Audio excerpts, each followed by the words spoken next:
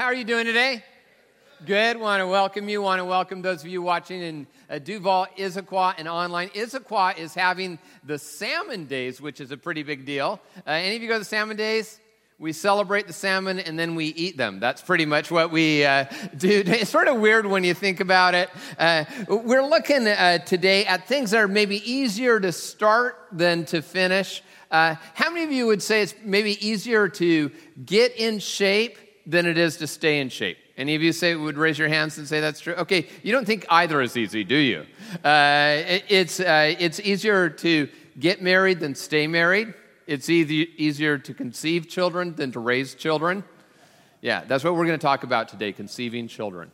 No, I'm just kidding. What we're talking about are those things that maybe we start and we bail on, and particularly when it comes to our faith. We've all bailed on certain things in our life. Maybe it's been a diet, a sport, a friendship, all sorts of things. And there's a passage in the Bible that talks about when people bail on their faith. And this one isn't in your outline. It's from Revelation. And let's see if I can get my computer back on. Actually, I'll just make up a verse. How does that go? That would be good today. So I know your deeds, your hard work, and your perseverance. I know that you cannot tolerate wicked men, yet I hold this against you. This is Jesus speaking in this book of the Bible that we're often afraid of. You have forsaken your first love. And really what he's talking about, he's talking to a group of people who had started well in faith, but bailed on it at some point. And they were still actually just saying, hey, we're still in the game. They were going through the motions, but it hadn't set deep in their hearts and their lives anymore. And I talked to many people who that has been their experience when it comes to faith. And we're going to look at some of the reasons, why do we bail? Why do we bail really on anything, but why do we bail on our faith in particular? Sometimes it can be a sense of failure, where we haven't lived up to our own expectations, what we think God wants, and somehow we forget about the grace of God. And we bail. We all do this in other areas of our life. We feel like we're not good at something, and so we just don't try anymore. And that's natural, but when it comes to our faith, it can be devastating. There's frustration. We can bail on something. I almost bailed on my bank this week because I was frustrated. I was going through my statement, and I had gotten a fee on one account I had. It was $15 for overuse of this one account. And I was sort of mad about that. I thought, hey, I'm a great customer. I've been a customer since I've been, 16 years old. And I'm like, hey, I just need to really, go tell them what I think about this. So I didn't want to go to the branch next to my house because most of the tellers actually go to the church, and I was afraid I would lose my witness at the moment. and I'm like, hey, I'm thinking I'm going to pull all my money, which is, going to endanger the liquidity of Wells Fargo, I'm sure. So I'm going there. So I go down to another branch. First thing I walk in, the manager greets me, Pastor Ben, good to see you today. I said, oh gosh, I should have went to First Pagan Federal or something like that, But we get frustrated and we walk away from something. It's natural and it happens. There's also false teaching.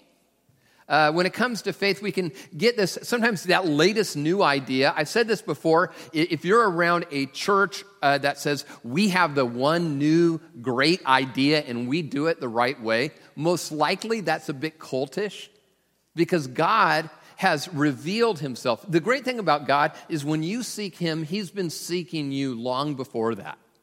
And there can be teaching like that can lead us astray. And then there's fear. We're afraid of what it would mean to say, okay, God, I'm all in with you. I really am going to say, I'm putting all my bets on you. I was talking to a friend of mine an executive with a large corporation at the very top of the food chain.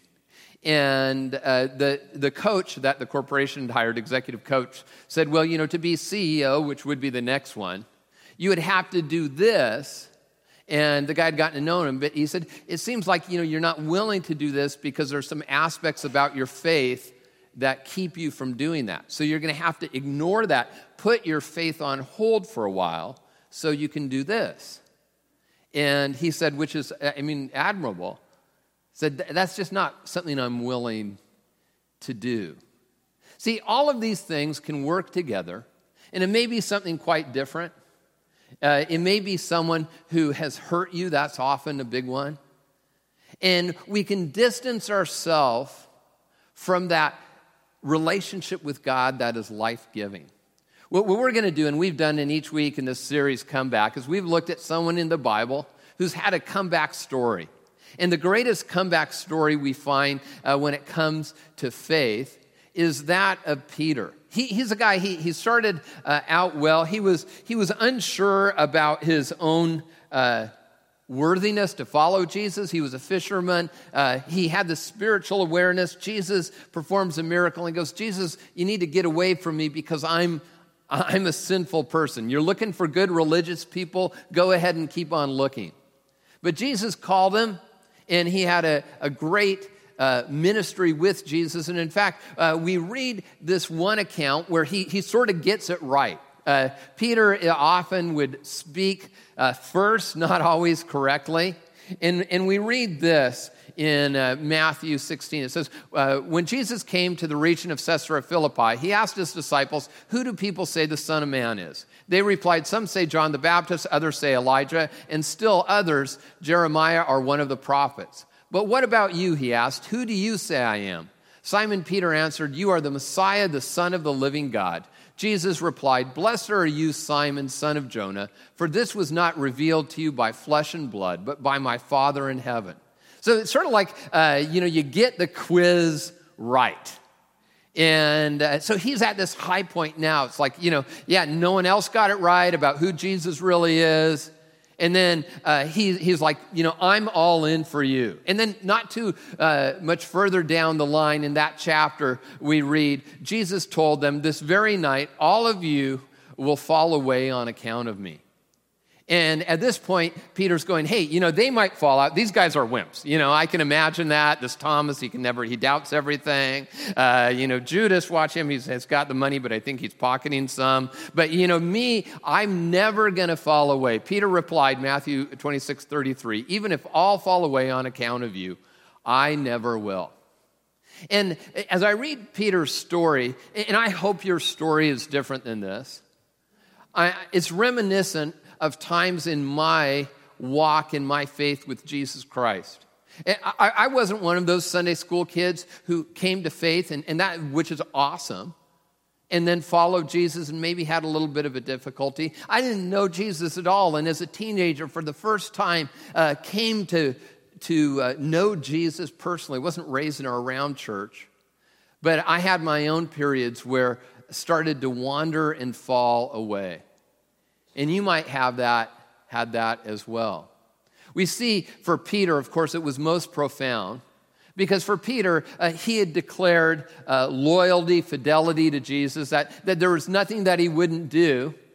And yet when Jesus is going to the cross, we read what happens. Jesus had predicted what was going to happen. He told him, and Peter said, no, not me.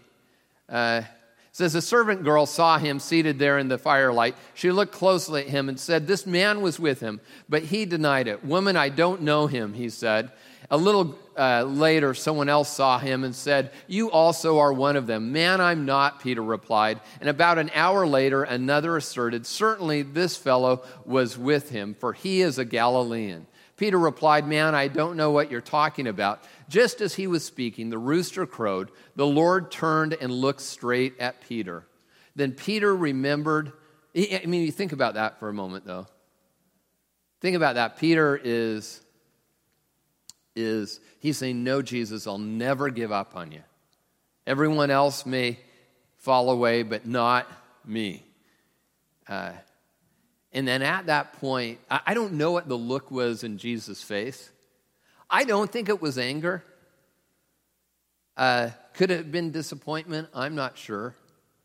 But maybe that look of, I love you, Peter, and I need you in this moment. And Peter, his world just falls apart.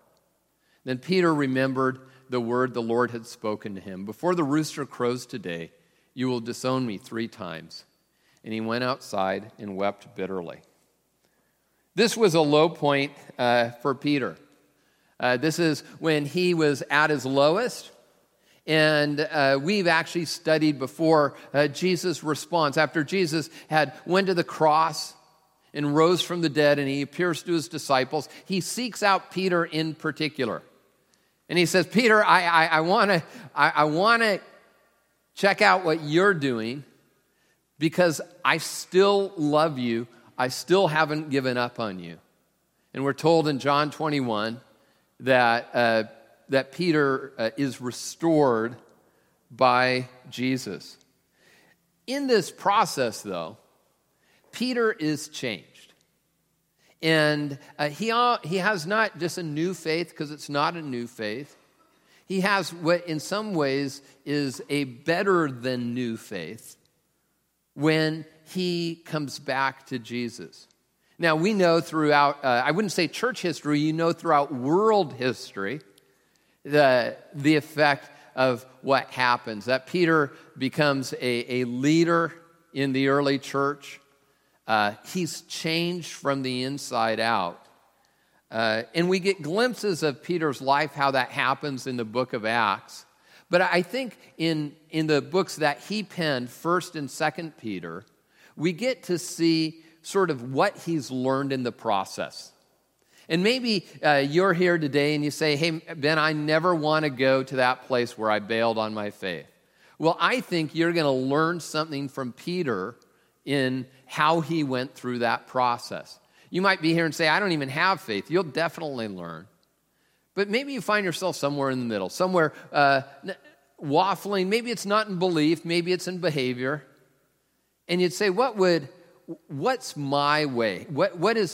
What's my way of moving forward? I think we learn a lot as we look at glimpses from 1 Peter. 1 Peter 1:3 says this. It says, praise be to God and the Father of our Lord Jesus Christ. In his great mercy, he has given us new birth into a living hope. And he knew that his hope was real and it was true. And it was still for him, despite what he had gone through, despite his failures and his frailties. And really what we learned from him is how to make a spiritual comeback. And what would that look like? Well, the first element of that we find in the second half of the verse, and it's our first fill-in, is it starts with Jesus. That is the deep end of the pool theologically. We read this in the latter part of the verse. It says, through the resurrection of Jesus Christ from the dead. It's sort of like when if you've been through recovery. I talked to a lot of people after last weekend who said, I so appreciated the story we heard, the testimony that was around alcohol addiction, because I've been through the 12-step programs. And if you've been through that and you've had a setback, it's important to say, hey, have I missed a step in the process? Have I really started with Jesus? It could be, you come to Timberlake and, you say, hey, I like the church. And I hope you love the church. Not just because you have an awesome pastor. I hope there's other reasons as well. But really the goal is that you would fall in love with Jesus Christ. And that you would know his passion for you.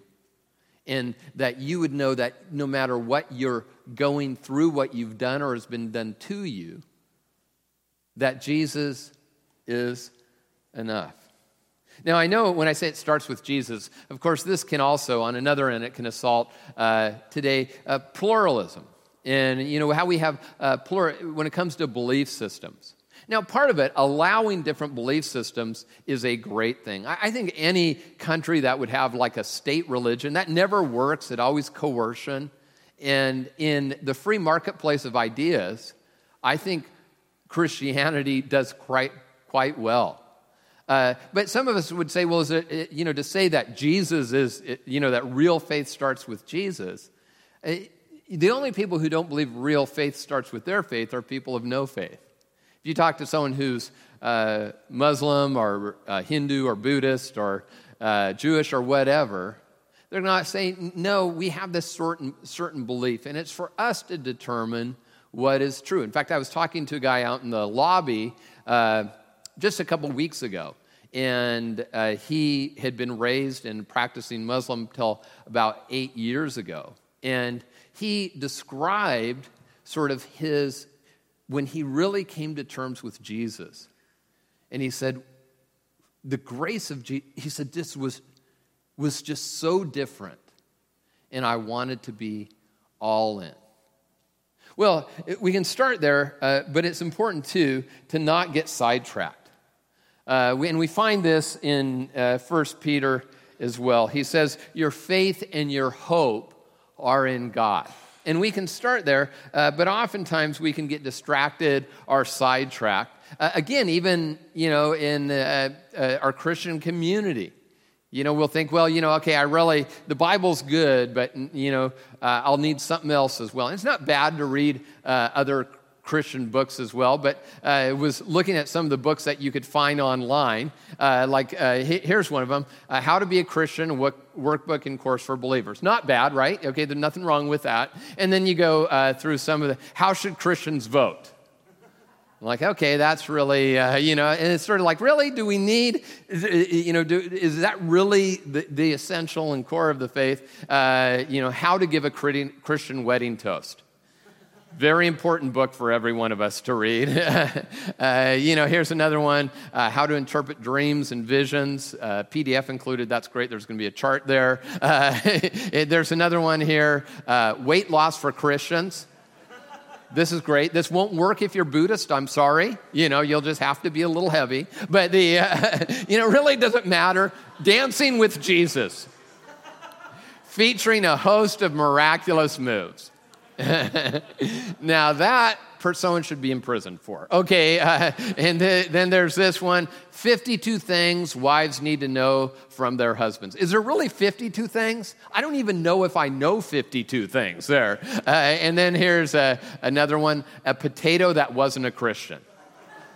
Very, very important book that we have there. And here's another one, The Bible Cure for Irritable Bowel Syndrome. It's because if you want to go deep in your faith, you need to cure IBS by the Bible Cure. And then there's this one as well. Does God ever speak through cats?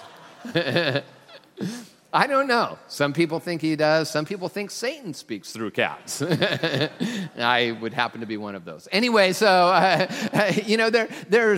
we can get so sidetracked from what is essential. And it's natural. But you know what's going to happen? Is you're going to give up on a faith that no longer had Jesus in the center of it. And we can get, and I'm going to talk about the importance of Christian community. And in fact, honestly, the Bible really doesn't know a Christian faith without Christian community. That's totally like an invention of American culture in the last 100 years. But the cultural aspects of how we practice Christianity in America, that doesn't necessarily, when we make that central, see, one of the greatest things that can stall a spiritual comeback is religion. I'm not talking about faith, I'm talking about non-essential elements. C.S. Lewis said this, as soon as you make the second thing the first thing, you ruin the second and miss the first thing. You take something like wine. That's the second thing. Made for enjoyment, but when you make it a first thing, it'll ruin your life. It'll ruin every relationship. It'll ruin your finances. It'll ruin your career. And sometimes what we'll do is we will make second things first things. And so Peter says, see, I think somewhere along the line, Peter had thought, I'm sort of Jesus' number 2 guy. I'm sort of a big deal. And he had lost what Jesus had come to do, to show him grace, to provide a way of forgiveness and hope to where he could have a relationship with God the Father. In the Bible, there's a lot of things that you can even study in the Scriptures. Good things. It talks about angels, talks about the miracles, ceremonies, feasts, all of that. But know that Jesus Christ, him crucified and risen from the dead, is the central tenet of the Christian faith and the one that we're never to go far from. And in fact, it's interesting. If you look at, I think it's 1 Peter 4:7, this isn't in your outline, when it talks about the second coming of Jesus Christ. The idea that Jesus will come again someday, and this day it'll be, when he comes, it'll be to make everything right. That there will be no more injustice. There will be no more pain. And it's interesting what Peter says, though. He says, the Lord is near, and then he says, so live lives that honor God. He doesn't say, so form a Bible study to where you can figure out when Jesus is coming back. Go ahead and get a billboard and tell people that Jesus is coming back on these certain dates. He says, just live a life that's centered in the grace and the love of Jesus Christ and who he is. Well, part of this better than new faith is developing new rhythms of life. In fact, Peter talks about this quite a bit. And Rick Warren says this. He said, you believe the parts of the Bible that you practice. And in 1 Peter 2:1, we read this. It says, therefore rid yourselves of all malice, all deceit, hypocrisy, envy, and slander of every kind. Now it's interesting. He's talking to a group of Christ followers. And can you believe these bad people still had malice, deceit, hypocrisy, envy, slander of every kind? By the way, the whole, Christians are hypocrites. Everybody's a hypocrite. Get over it. Like a newborn babies crave pure spiritual milk, so that by it you may grow up in your salvation. So there's this process where my life is different, not because I'm trying to earn God's love or favor, but because if I want a better than new faith, if I want to have a spiritual comeback that's enduring and lasting, then I'm going to live differently. And then we read later on in 1 Peter, it says, above all, love each other deeply, because love covers over a multitude of sins. Offer hospitality to one another without grumbling. Each of you should use whatever gift you've received to serve others as faithful stewards of God's grace in its various forms. And again, it's focused on the relationship with God, but also a trusting God with our relationship with each other, with how we live our lives. Faith is defined as trusting God. Our faith doesn't have to be perfect. In the Bible, it says this, we have faith like a mustard seed, that God will use that faith. And God will move mountains with that kind of faith. And that happens when we, as we talk about it here, we take our next right step in Jesus Christ. I'm not sure what yours is, what the new rhythms, but I was thinking about this and I was praying about this. What have I observed of Christians who have a joyful, long-term, life-giving faith? So that, I'm not just talking about everyone who calls himself a Christian, because you've seen people who look like they've been baptized in lemon juice. I just love the Lord, like, okay, don't tell anyone. But people who really have a joyful, life-giving faith, because really that's what we want as well. Some of the things I've noticed about them, and the first one I didn't want to put because it's, obviously you're in church today, is they worship regularly. People who have a long-term faith, they're connected with this thing called the church. It doesn't have to be Timberlake Church, but they are connected in a regular way where they live out life in community. And also, I've noticed that they also connect with other people who are cheering them on in their faith. Now, venues we have here, obviously, are groups. By the way, so many of you sign up for groups, which is awesome. I still think you can this weekend. I'm not sure, but I think there's still some groups you can join in. In ministry teams, just someone who knows you. They read the Bible or a devotional or both. So I would encourage you that if you've never, gotten, in fact, if you don't have a Bible, we will give you a Bible, or you can download one for free on your phone. If you still like paper Bibles, we have those too, just so you can feel like it's a real Bible. And encourage you, start with the Gospel of Luke or John, and we'll help you to grow in your faith. Their priorities have changed. I've noticed that people who have a long-haul faith, their priorities have changed. I was riding with a buddy of mine, and we were riding along, and a brand new Tesla came along.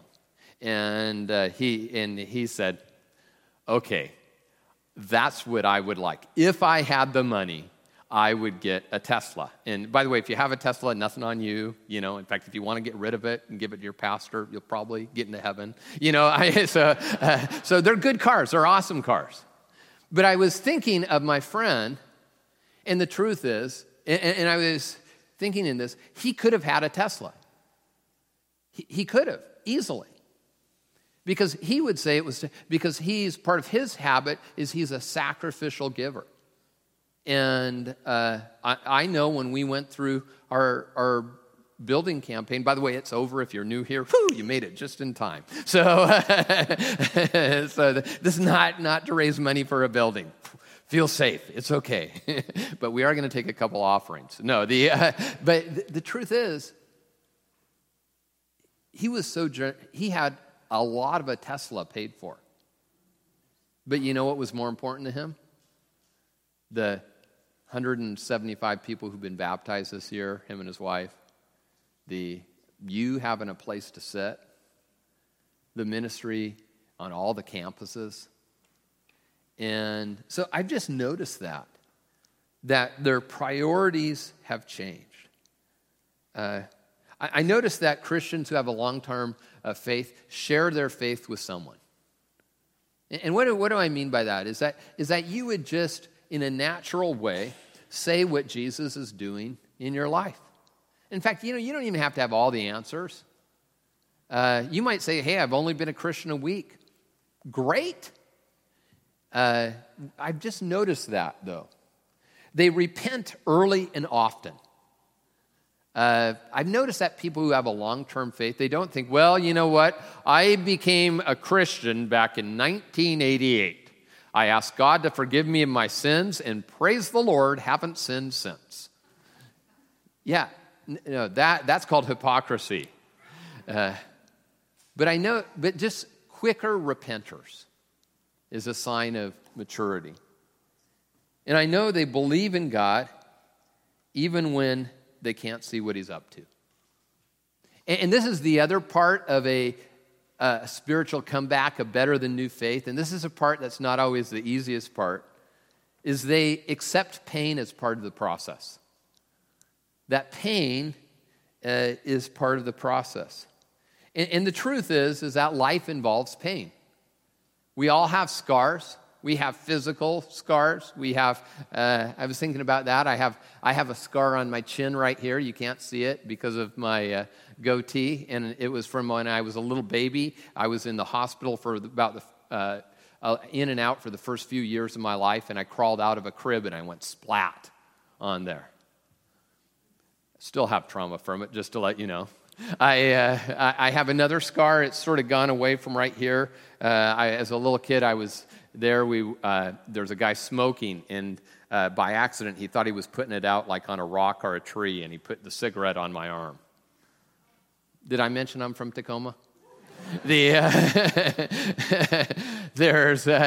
another scar. I have a huge scar right here. When I was a youth pastor serving the Lord Jesus Christ with kids up in the mountain, and we were playing some game of capture the flag, and I fell on a sheet of ice, cracked open my knee, blood everywhere, and these poor kids heard words they should have never heard from a pastor's mouth. and some of them are traumatized today.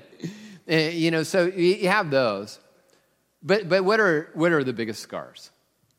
Mine is a betrayal from a close friend, and that I never saw coming. One of the scars is when I chose, as a young adult, popularity over faithfulness to Jesus. It was a self-inflicted wound. Scar of someone who sent me a nasty note. And it's with that pain that Jesus wants to enter into your world. I don't know what the scars are like. I don't know how deep they go in your life. I don't know if it was your fault. But I do know that Jesus wants to meet you there. Here's what Peter says, and he's writing to people who are being persecuted primarily for their faith. But I think we can extrapolate this. He says, in all of this, you greatly rejoice, though now for a little while you may have had to suffer grief in all kinds of trials. These have come so that the proven genuineness of your faith, of greater worth than gold, which perishes, even though refined by fire, may result in praise, glory, and honor when Jesus Christ is revealed. And there's that sense of, I am not going to be undone by the fear that I have. I'm not going to be undone by the frustration. I'm not going to be undone by some weird false teaching. And here's the key idea, is that I am defined by my faith and not by my failures. When Jesus looked at Peter, he gave him his greatest ministry after his greatest failure. Have you thought about that? That Peter's ministry was minuscule prior to that. But Peter was defined by saying, I may have failed before, but my faith is in Jesus. And for many of us, my hope is that you will let that be true of you. It says in 1 Peter 2, 24, 25, by his wounds you have been healed, for you were like sheep going astray, but now you have returned to the shepherd and the overseer of your souls. One of the great things we're doing in this series is we've been looking at some of the comeback stories, not only in the Bible, but of people who have been here at Timberlake Church and have come to faith in Jesus Christ and how God has transformed them, and then catching up with them a number of years later. Today you're going to hear the story of Johnny DeClotz. Now Johnny this is the first time we ever used video at Timberlake to share someone's story. So if it looks like this was set in the 1950s, amazing. Johnny was raised in sort of a religious environment, but he would say that he had not connected with Jesus, but whatever it was, he had gone far from his faith. And I remember meeting him. At the time, he was one of the few younger people in the church. Before I say any more, I just want you to hear Johnny's story.